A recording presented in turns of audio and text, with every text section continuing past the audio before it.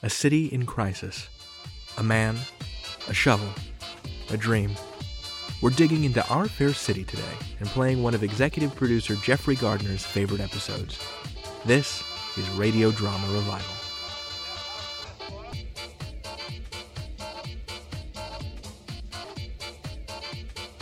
Hey folks, welcome to Radio Drama Revival, the podcast that showcases the diversity and vitality of modern audio fiction.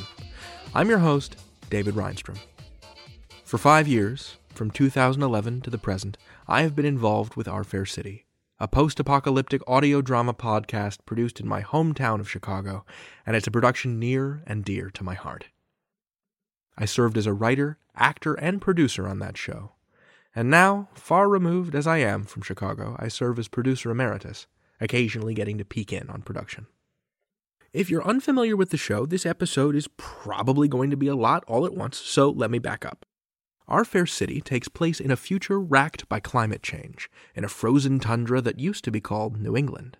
All that remains of the city of Hartford, Connecticut is a single insurance company tower belonging to the HeartLife Corporation. Over hundreds of years, HeartLife became the only governing body in the region, and the citizens of Hartford all slowly became policies of HeartLife. HeartLife's rule is very nearly total, and life under the regime is excruciating. Resources are scarce, and human life is cheap. Renegade scientists and genetically engineered mole people band together to resist the edicts of the terrible board of directors. The most precious resource in HeartLife is power, both political and electrical.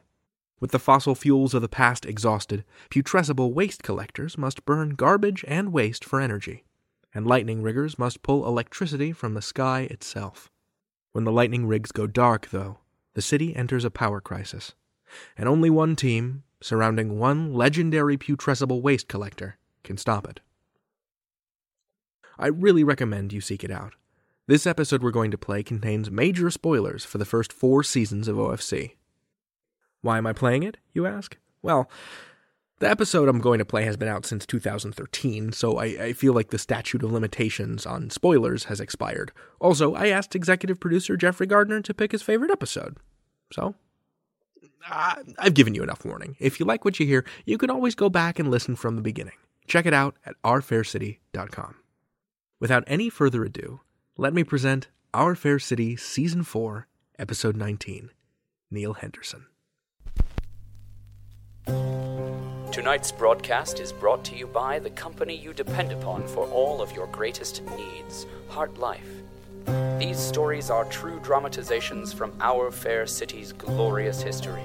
So listen and remember, HeartLife, all the life you'll ever need.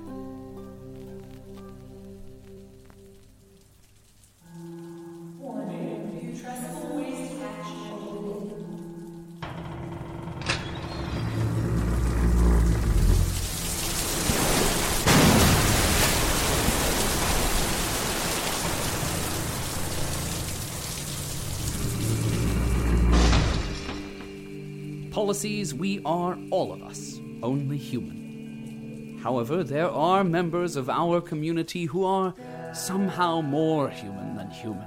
It seems almost as though there is more matter, more weight to the form and actions of these supermen. One such hero is Neil Henderson.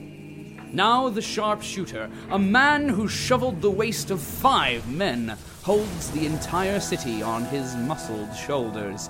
All of our hope depends on this single life being carefully strapped into a giant mechanical digging suit. And the blue safety line goes into the red receiver here.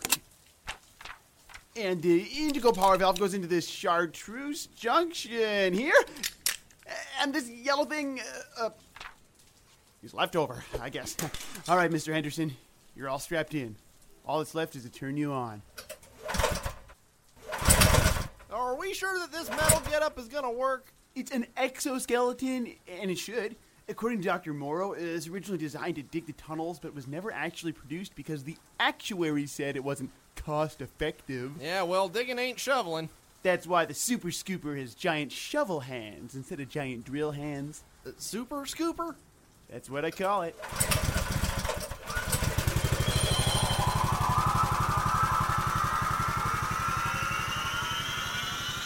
There we go. Okay, try to move.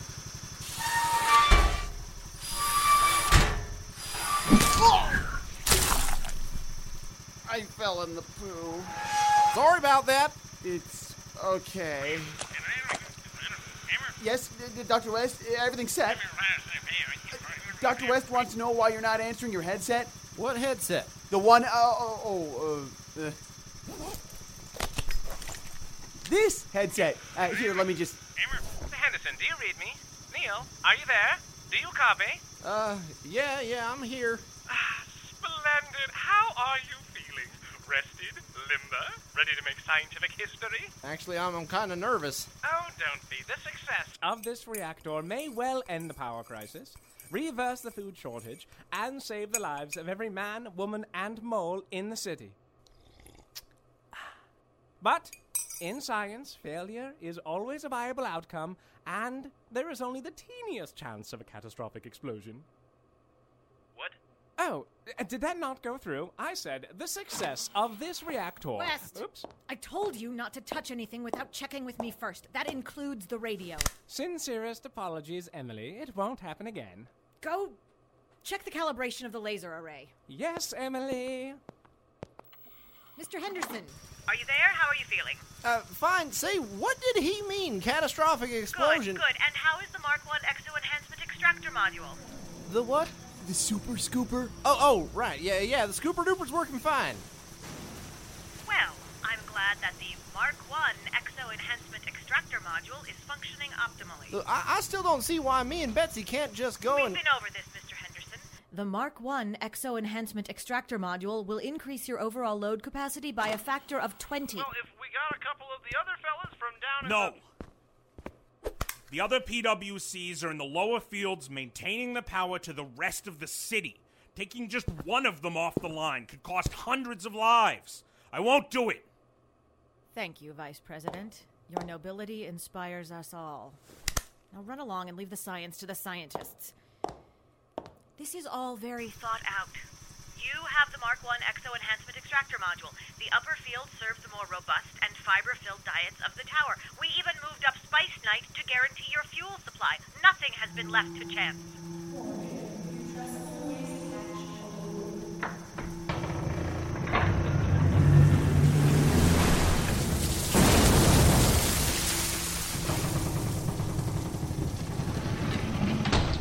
Well, I better go. I've got to help the switcher monitor the power relay. If you need me, I'll be 6 levels down on the other end of your chute. Good luck, Mr. Henderson. Hey, Andrew, was it? Yeah. Good luck, Squidge. Thanks. Mr. Henderson, are you ready? Yes'm. Prepping the fusion reactor. You may begin, Mr. Henderson.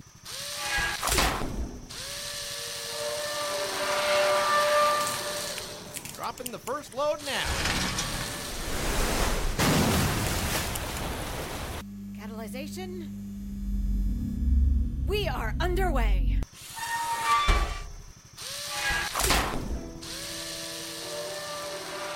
For 11 hours, Neil Henderson toils mightily. The mechanical marvel to which he is moored becomes a blur of steel and sludge. The metal limbs fly, controlled by the practiced hands of our hero, a man with no limitations. The machine, however, is no hero.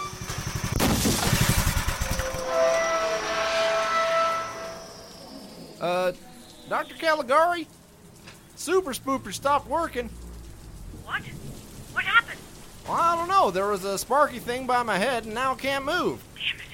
We'll just have to stop the reactor until we can get the Mark I Exo Enhancement Extractor Module working again. Stopping's not gonna set off that explosion, is it? What explosion? Well, that creepy guy said something about an explosion. West? Yes, Emily. Why is the cowboy talking about an explosion?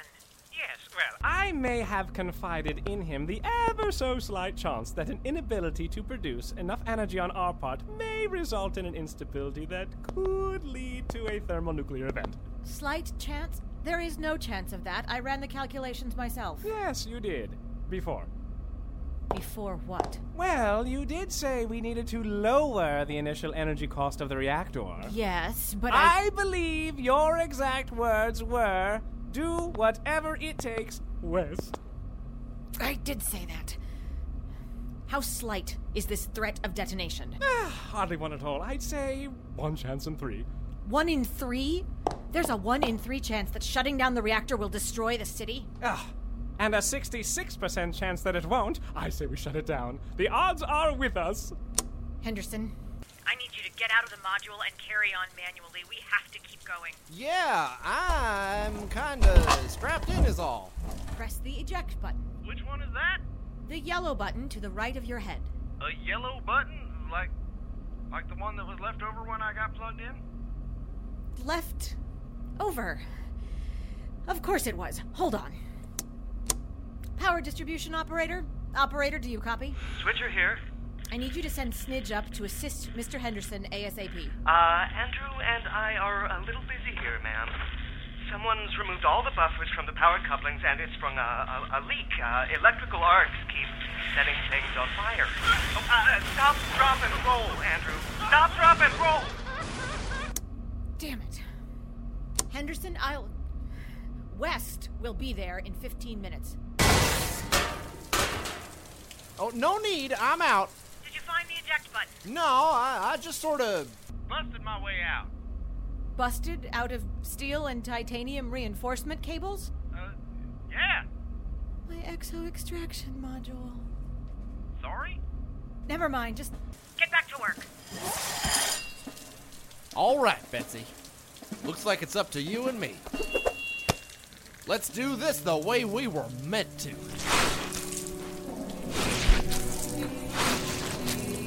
Once again, Neil Henderson shovels as he was born to. Who could have guessed that what we flush away can be all that stands between civilization and annihilation?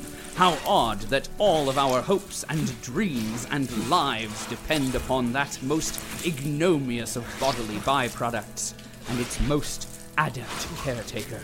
That maestro of manure, that doge of dung, that prince of poopy. 6 straight hours he works without break or rest. 6 straight hours he labors for the good of the city. Something has to give.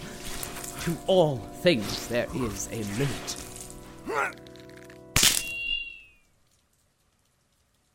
No. No, Betsy. Mr. Henderson, the power levels have plateaued at 98%. Is something wrong? Betsy. It's Betsy. She's gone. Who's Betsy? A shovel. A shovel. A shovel? Henderson, did your shovel break. Betsy, I'm sorry. I'll take that as a yes. We'll get you a new one. Power Switcher, come in. Andrew's sort of maintaining the power flow circuit with his body. Did you need something? Never mind. West, go and make sure he doesn't die. On my way. Henderson, head down to the lower fields and ask around for a shovel. But I can't just abandon Betsy. Out of the way. Who the hell are you? Neil Henderson, you get off your ass and save me this instant. Allison? I did not let you lead me across an unsurvivable frozen wasteland just so I could die because of a heat failure. Or a food riot, or a 22 megaton explosion. Is that something that could happen? Apparently. Neil, you start shoveling again right now! I can't do it. I'm sorry to let you down. Forget about me. Think of all the people in the city who are counting on you. Think about the sick mole up here whose life you'll be saving again. Hell, think about your stupid little girlfriend and her stupid hair and her stupid dog and her stupid fleas. She gave each one of them a name. That's nice. Get up. But Betsy... It's a shovel, Neil. A tool. And when a tool breaks, you get another tool. You're wrong. Betsy was special. Betsy didn't jump from the tower and survive. Betsy didn't climb to the top of Stormhawk from the outside. Betsy didn't brave the frozen wasteland just so her little pet mole could see a vet. You did those things, Neil. You alone. Can't everybody? No, you idiot. No one can do any of that. A dozen riggers couldn't keep up with you on the tundra. They're dead because of me. No, Neil. None of us would have made it back here without you. You're special, not your shovel, you. You saved us, and now there's a whole city that needs you to be special. So get up and find a new shovel, because you are Neil Henderson, and you have a job to do.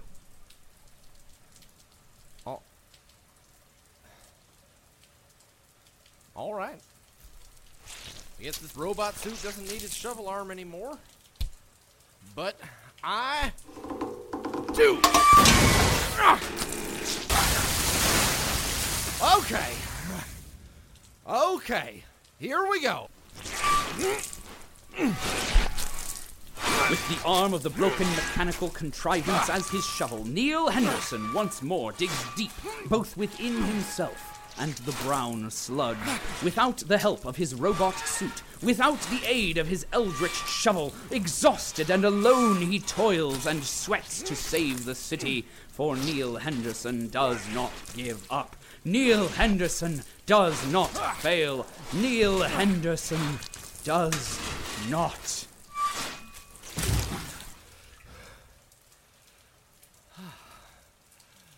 I can't.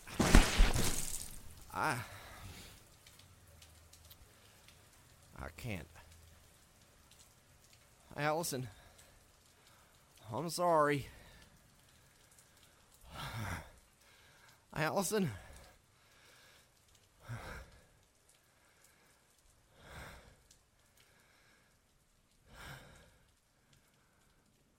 Dora?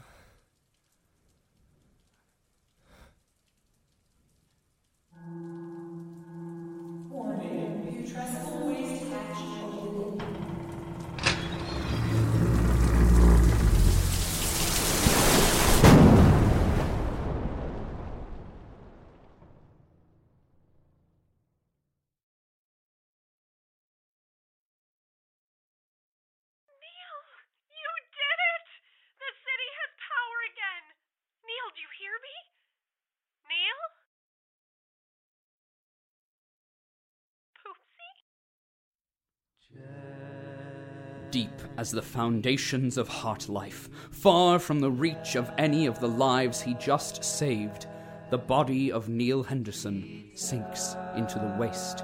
Another life in our fair city has come to an end. The day is saved. The city slowly turns itself back on as electricity flows from the secret laboratory. Everything returns to the way it should be, save for one life lost. In the end, dear Policies, it is not so much to lose the life of one man in the course of our heroic society. The balance is maintained by losses and gains every day, and in the end, Heart Life prevails, keeping the lights on through these times and into the future. Through the designs of our benevolent directors, we shall endure into the next age. The story of our fair city will continue.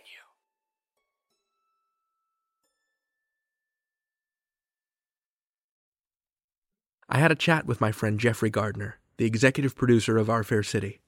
We talked about the episode you just heard, his interest in myth, the city of Chicago, and forming creative communities. That's all coming up just in a minute. And now, let's take a listen to my conversation with Jeffrey Gardner. Jeffrey, hello! Hey, David. Welcome to Radio Drama Revival. Thank you. It's good to be, it's good to be back. I feel like, I want to say it's good to be back, but it's been a few years and it was under Fred since I was last on, so I'm really, really excited to be on the kind of new iteration of Radio Drama Revival. Thank you. How are you? I'm well.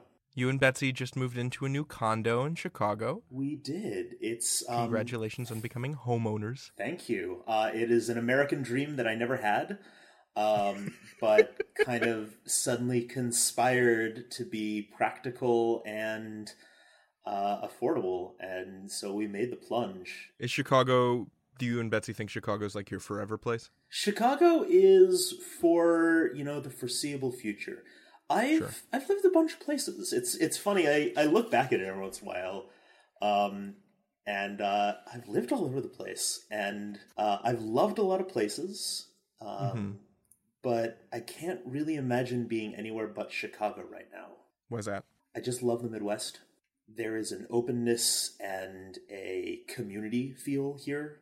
Right. I don't want to speak badly about other cities, but I've lived in LA for some time. I've been in and out of New York, San Francisco, a couple other places, and in most of the other big cities that I've spent time in, the basic unit of like measurement for groups for people is the individual. And maybe this is particularly true in the arts. Or maybe not, I don't know. But to my experience, spending time in San Francisco, spending time in LA, spending time in some of these other places, it's you're an individual. Whereas Chicago and, Pittsburgh, where I grew up, is also like this, just about, a tenth of the size. Really the basic building block is the community. It's interesting to hear you talk about how it's important. I mean, obviously knowing you, because you're a good person, like it makes sense that you would say, I like Chicago because community is important. But in the context of the piece that you chose for us to play today, it's all about like a heroic individual. Or do you disagree? Well, actually I think I would say that I chose this piece because it's really at its heart, it's an ensemble piece. Okay. I mean, it's called Neil Henderson. And, as we just heard, the heroic efforts of this person put us over the top. But what I love, a thing I love about this piece is that it's all of these disparate people who may not even like each other working together, seamlessly or not, to save the city. And so I actually, it's interesting because while Neil Henderson's story is very much about the kind of singular person working hard to accomplish great things, in the end, the restarting of the fusion reactor and the saving of the city is not a solo effort at all. Sure, that's accomplished through collective action. Yeah, you have someone building a suit that gets you most of the way there, and you have Herbert West, you have Caligari building the suit, and Herbert West taking out all the safety buffers so that we can get enough power, and you have the switcher manning the power station, and you have Andrew, standing in as extra conduit, and Allison stepping in at the end and providing a different kind of support. And so while it feels like singular heroic action, I think it's really about a bunch of people working together to save the city, and then the company taking from that a figurehead that they need.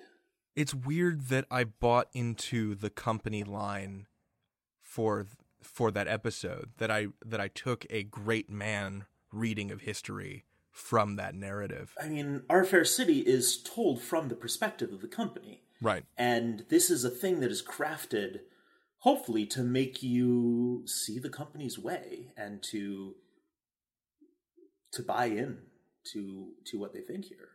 I remember the argument, the series of arguments that we had in the writer's room over whether or not to kill Neil Henderson.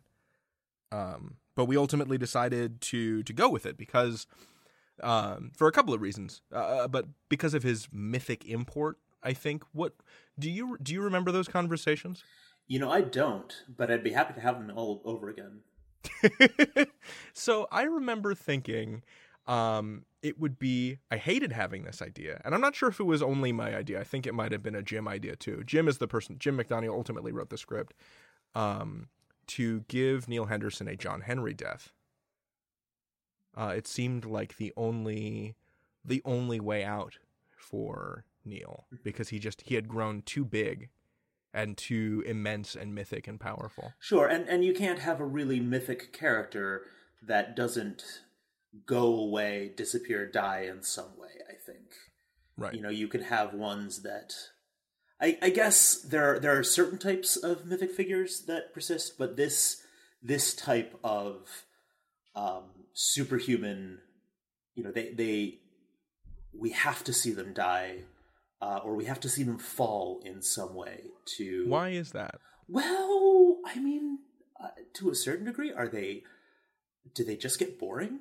I mean, the easy one is Superman, and I will admit to not having read much of Superman or really many DC comics, but I feel like the common complaint about Superman is that he can do anything. He's untouchable, really, until you exert this one weakness, and so you just have people, showing up with kryptonite, and foes getting bigger and bigger, but he's still always okay. And I know the character is much more complex. With Neil Henderson, first off, having this be a problem that cost Neil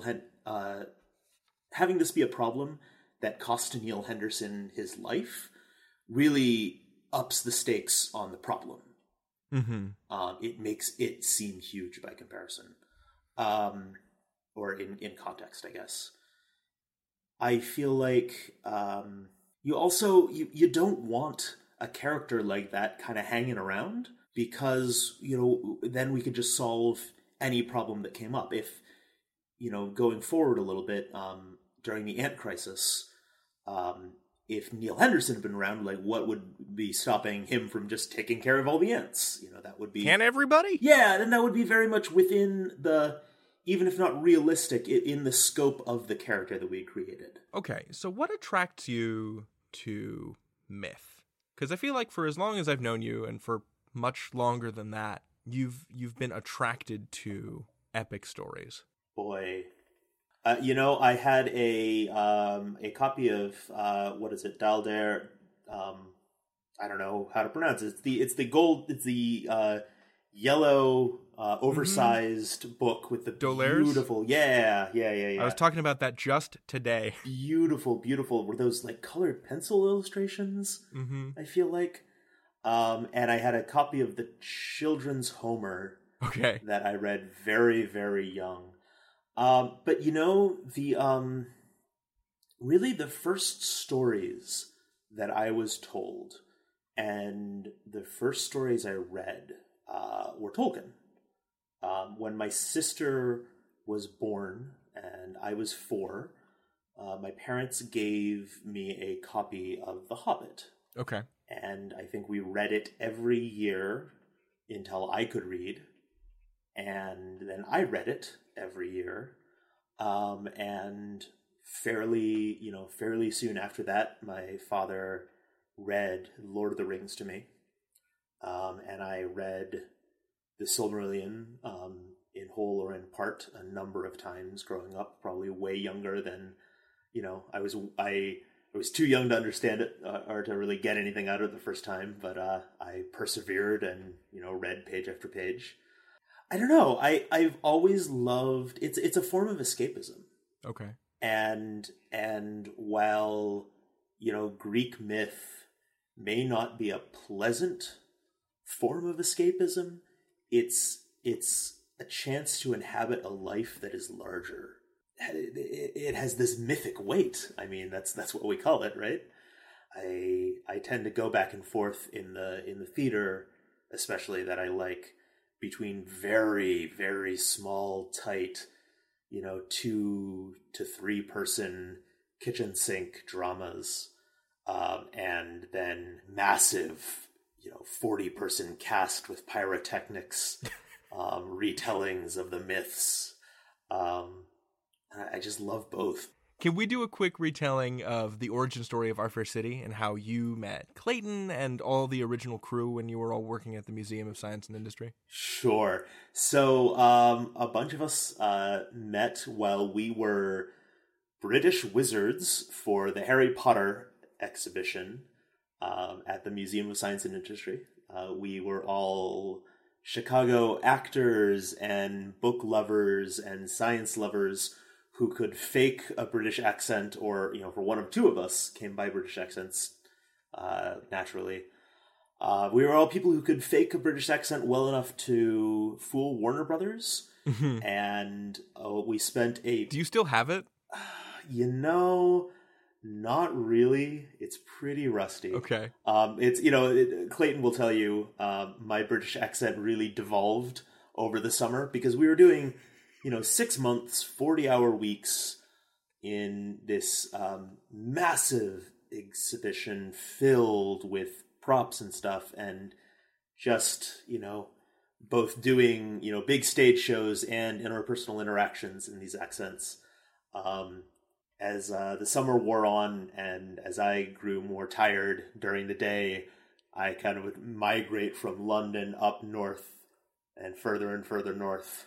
No, but it was a lot of fun. But also, if you cram 30 or 40 actors and improvisers and writers and geeks together in a small space and then kind of have them do the same thing day after day after day, the break room conversations breed all kinds of interesting projects. Sure. And this was something that Clayton had originally come up with when he was at Tulane. Right? Yeah. The core of the idea was Clayton's back in school. And we should say, sorry, we're talking about head writer Clayton Fates. Yes. And then he brought it to a group that actually did not include me. It included Jim McDaniel and a fair number of other people. And Ansel Birch and Frank, right? Frank. And so that team met a bunch and developed a series of hour-long episodes that were originally going to be performed live with illustrations by Eric Irvine, who was at that point working as a security guard, is now in charge of the graphics and images for The Onion. So here's a fun little Easter egg. You can find Jeffrey and Clayton and Mark Soloff and Lauren Fates in any number of photo illustrations on The Onion. Yeah, there is actually a large percentage of the Our Fair City cast and crew shows up in The Onion at least once.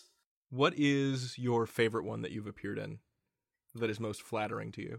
I've actually only been in one, and it was not flattering at all. I was trying to give you the out. I was trying to give you that out. No, but I am incredibly proud of it. I believe my headline was Man's Contest with Burrito Enters Thrilling, Third Hour or something like that. And it's me in a burrito place with this massive burrito just falling all over my hands, and it's all over my face. And I had been sitting there for, 45 minutes with Eric, just taking, slow bites and smearing it on my face and dripping it on the table and just slowly consuming this burrito. And it was a while before I could eat burritos again, I gotta say. No. So we came up with this idea, rather they came up with the idea to do live shows in bars or in theater spaces where actors would read the lines and these illustrations would be projected behind them to kind of create the space. And then they were going to record them and put sound effects with them. And I came on actually to help book bars and to help with kind of management. Interesting. Yeah, that was actually my original role. I was just going to kind of occasionally assist with some production related stuff. And we pretty quickly came to the conclusion that what we were trying to do was two different productions.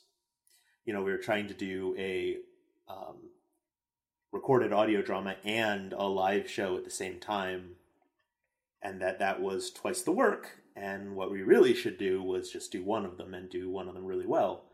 And so we focused in on just doing the recorded audio drama, and it kind of didn't go anywhere for a while. And, I think we wrote some stuff and we recorded it a little bit, and it sat. And maybe a few months later, Clayton and I sat down and said, hey, listen, this this has been stalled for a bit. Do you want to really make this a thing? Do you want to really give this give a run at this? And we had 6 or 7 more beers at the local bar, the local museum bar, which is called the Cove, and which is, as we've said, kind of loosely what Al's bar is based on. And we said, yeah, let's make this happen. And so we shortened it down to the kind of 10-minute episode length and did a bunch of rewriting and Frankensteined a bunch of stuff that we had already had into the first season, what we call the classic season 1 now. And, very little of that stuff was wasted. Caligari showed up, was in a very different form when we originally imagined the production, but came back in a big way, and we're really happy about that. In the past couple of years, you've been doing a lot of sound editing for the show, editing a lot of the roughs and doing sound editing and Foley work in other pieces. How has that affected the way you direct? Oh, interesting. I'm actually not sure it has, and okay, that's maybe a boring answer, but let me give you a little more grist. I actually was a sound designer before I was a director. Oh, that's true. I'm sorry. No, I no, should have remembered. You said in an interview with Wildclaw in 2013. I have it on my sheet. Even your first piece was when you were 16. Can you tell me about the Cask of Amontillado? Yes. Oh gosh. So for the every year at my high school, kids in the program I was in had to do a big project of some kind, a paper or an artistic creation, and we had to track like 30 hours of work on it. And it was this this big thing that you were kind of supposed to work on all year, and really you just worked on in the last month of school and kind of busted it out. One year I decided to make a book on tape. And so I took the Edgar Allan Poe story, Cask of Amontillado, which is just such a wonderful story. So creepy. And I took the tape recorder in my mother's living room and hooked up a mic to it and very creepily told the story of the Cask of Amontillado into the tape. And I, did it a few times because I didn't have What was the voice? What was your spooky voice? I think it was somewhere between like deep baritone and, poet's voice. And I was walking down the hall. The hall was, it was, 16-year-old's version of like very serious Edgar Allan Poe voice. Jeffrey, I must have that tape. I think I still have it. I just found, as I was moving, a box of old tapes that contain not only, hopefully that, but also all of the karaoke recordings that our friends did in middle school. So, you are sitting on a literal gold mine. Oh, yeah. No. So, sorry, I don't want to take away from the punchline of the story. What happened with the recorder? No, so I record it, and I have to do it a few times because I didn't have any editing software, obviously. It's on tape, and I didn't know enough about cutting tape, and you can't do that with a cassette anyway. So what I didn't realize is that this thing was recording in stereo, and I don't know how this happened. Like, the technology doesn't make sense, but somehow I was recording in stereo, but the mic, I think, was pulling a mono feed, and so it decided to pull the other feed from the DVD player that was also hooked up to this big sound system. And the DVD player had some like mid-90s romantic comedy DVD in it.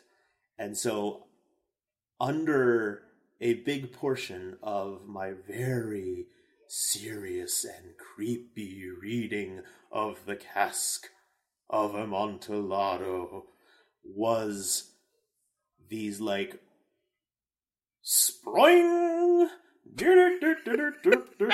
like, sound effects and clown horns and, goofy noises. And it didn't start until, like, part of the way in, and it was bizarre. And so under 16-year-old Jeffrey very, very seriously talking about walling, his friend into the wine cellar, suddenly you're hearing, comical springs and clown horns.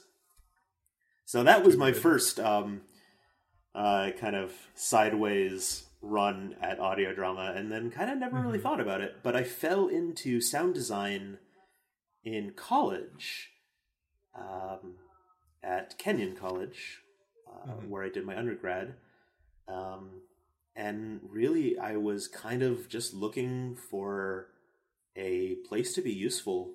And one of the seniors, one of the upperclassmen, was saying, hey, like, I do most of the sound design for the shows and for the, the dance concerts. I'm going to be leaving soon. Do you want to take that over? And so he trained me on everything he knew. And nice. I kind of did that for a while. And then slowly, I guess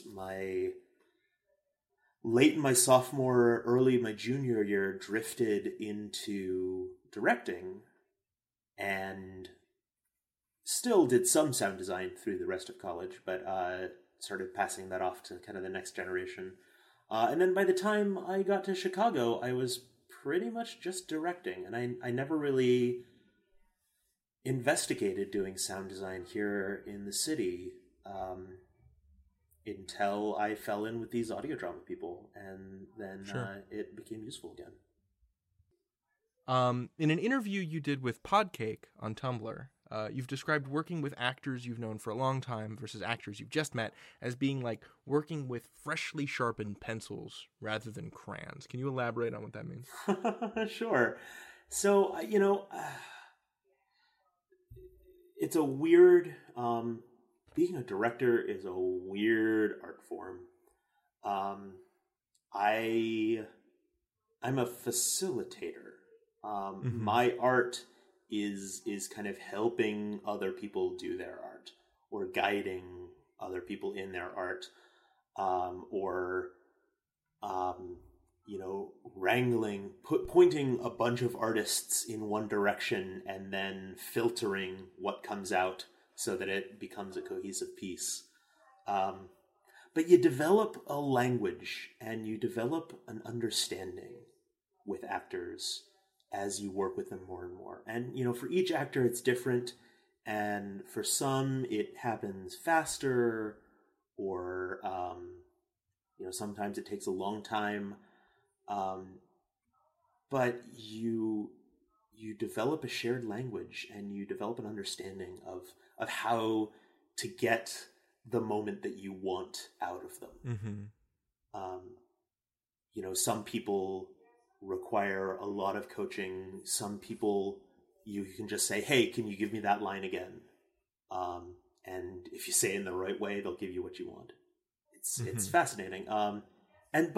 So in the first time you work with a new actor, I feel like it's a learning process for both of you. And you're going to get things that are not exactly what you thought, or are a little different, and often that's wonderful. But there's a beauty to the precision of creating with a cast that you've worked with forever. So let's say I'm a first-time audio dramatist. I'm listening to this interview. What are some concrete, practical steps that I can take? Let's say I don't have hardly any budget at all. Let's say I've got, maybe enough money to pay an honorarium to the actors and not much more after that. Like what concrete steps can I take to make sure that my production runs smoothly from a morale standpoint and from a logistics standpoint? Sure. So one of the most important things that I would say is being respectful of people's time. We work really hard to schedule people's time as efficiently as possible, whenever possible, to not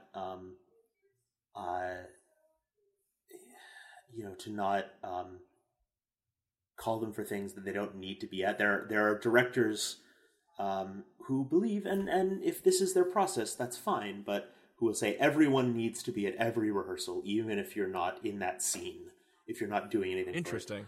And I work, and the Heartlife team works very hard to really maximize the use of people's time and not call them for unnecessary time, because all of our time is very precious.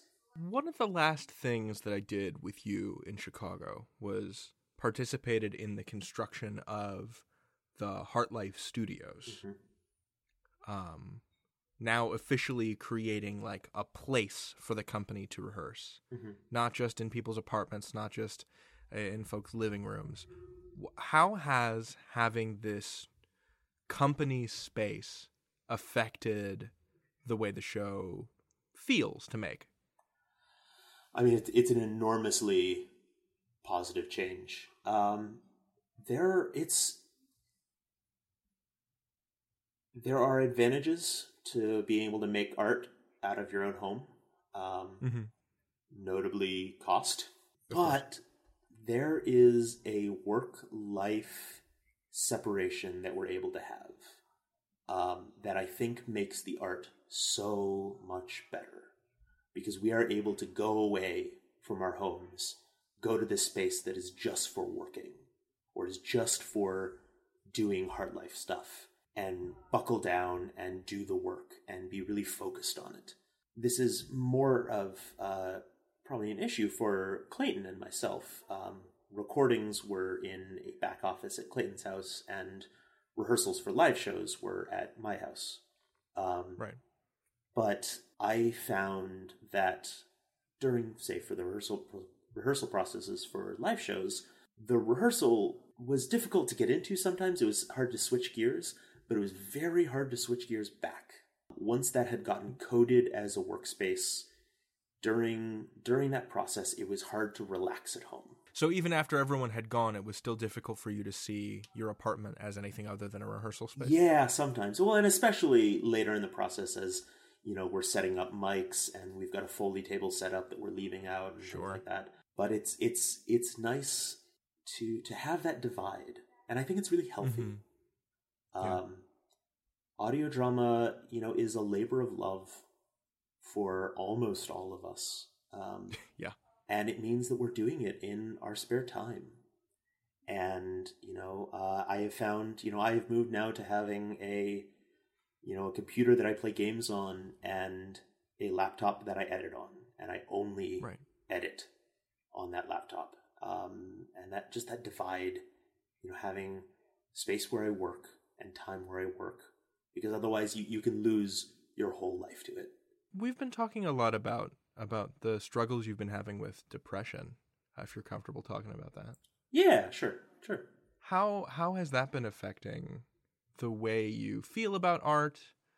Like, how's that been affecting your art practice? How you doing? I'm doing okay. It is an ongoing struggle. Sure. And it's a thing, and I think it's a good thing to talk about. I'm still on the hustle, and I'm still clawing my way up to the top, or whatever that means as an artist, and we can unpack that later. But it's, this is an important thing to talk about. I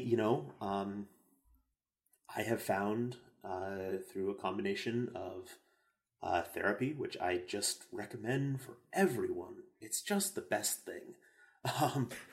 You don't need a reason. It's just good to go and talk sometimes. But, for my particular cocktail of depression and very intense anxiety, I have found that when I'm able to kind of keep it under control with medication and with therapy, I make my art is so much better. I'm able to function. And I know that I absolutely fell prey to that weird thought that like I would lose my ability to make art if I got my depression under control. Oh, interesting. And that I would lose something essential about being an artist, about how to make art. And like the idea that art is motivated by suffering? Yeah, by suffering, by mental illness. And that's just, I don't know. I have not found that to be true for me. Sure. Good. My art just gets so much better when I'm in one of these good places. And art is a tool that I use to get there. Fall nights coming home from a great recording session, there's just nothing better. Being able to, bike ride through the city and feel the fresh air, a little chill in the wind, and know that, you just spent a few hours with some of your favorite artists and created something that has a chance to be beautiful. Oh, you gotta stop. You're making me so goddamn homesick. Like if you had thrown in, and then I make myself a pot of mulled cider, I would have just thrown up and started crying right there. Oh, you son of a bitch. Yeah. I'm wondering if you're at liberty to say anything about the next big thing. So because we're in season 8 for Our Fear City. You're about to start production on that in another couple months, and then after that, Hard Life's still going to be around. So what are you going to make? Yeah. So we will be launching a new serial, which I'm really excited about. And we'll have a slightly new team on that. Jim McDaniel is going to be our new story director. He'll be kind of at the head of the writing team. And I will be heading up the production. I'm really not at liberty to say much about the story. Okay. But that's mostly due to how we want to make it. I really want to play around with mysteries and with, taking the 5 senses art that Heart Life does. We have a podcast, but we also have comics, and we have live shows, and we have themed food at our parties and immersive design. And I want to see how far I can stretch that around the podcast. See, what other experiences we can put out and create to accompany the podcast. Okay. I love stories about the Midwest, and I think there are kind of not enough of them.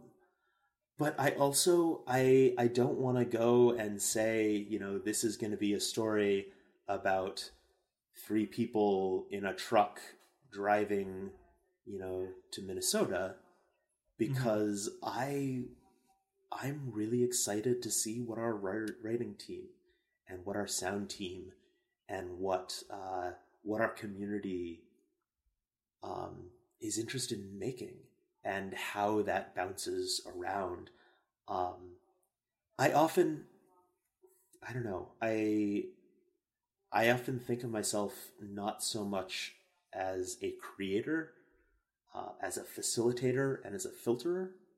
I don't expect to have, even 10% of the ideas that make it into the final version of the show. And I really hope that nothing, that when we launch the next big thing, it's not recognizably something that I would have made.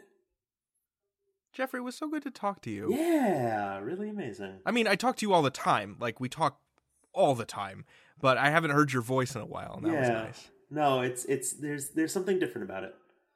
Yeah. And I miss your face, and I'm looking forward to having you back in the city sometime. I miss you. Jeffrey, thank you so much for coming on the show. Thank you. I am always thrilled to be on Radio Drama Revival. It's I've loved the interviews you've been doing, so I'm really excited to have a chance to do one. Thank you. Come on back anytime. All right. Thank you again for that conversation, Jeffrey. Keep on making sound art. You'll always have a home on Radio Drama Revival. Well, policies and policettes, I'm afraid we are out of time, but never fear. There's more exciting things coming down the pipeline for RDR. If you liked what you heard today, please give us a rating and a review in iTunes. It really helps make the show more visible, and to spread the Radio Drama Revival gospel. And now, the credits. Our theme music is Danger Digi-Do by DJ Stranger Danger. You can find him on SoundCloud. Our line producer is Matthew Boudreau, who served on the lightning rig Ice Moon, and once squeezed a thunderhead so hard it shot out enough juice to power the city for a fortnight. Our second line producer, Eli McElveen, traded me the key to a secret stash of corn in exchange for my ration card. When I put the key in the lock and opened the door, I found corn all right, hard as a rock and half as nutritious. Eli neglected to tell me the corn was 200 years old. Thanks, Eli. Our researchers are Heather Cohen and Monique Boudreau, who work in the actuarial department and shout arcane numbers at their underling, who is me. Our executive producer is Fred Greenhalgh, who has been on the board of directors since the company's founding. All praise to Director Fred. All praise to Director Fred. Get out while you still can. All praise to Director Fred. I'm your host, David Reinstrom, and I'm telling you stories. Trust me.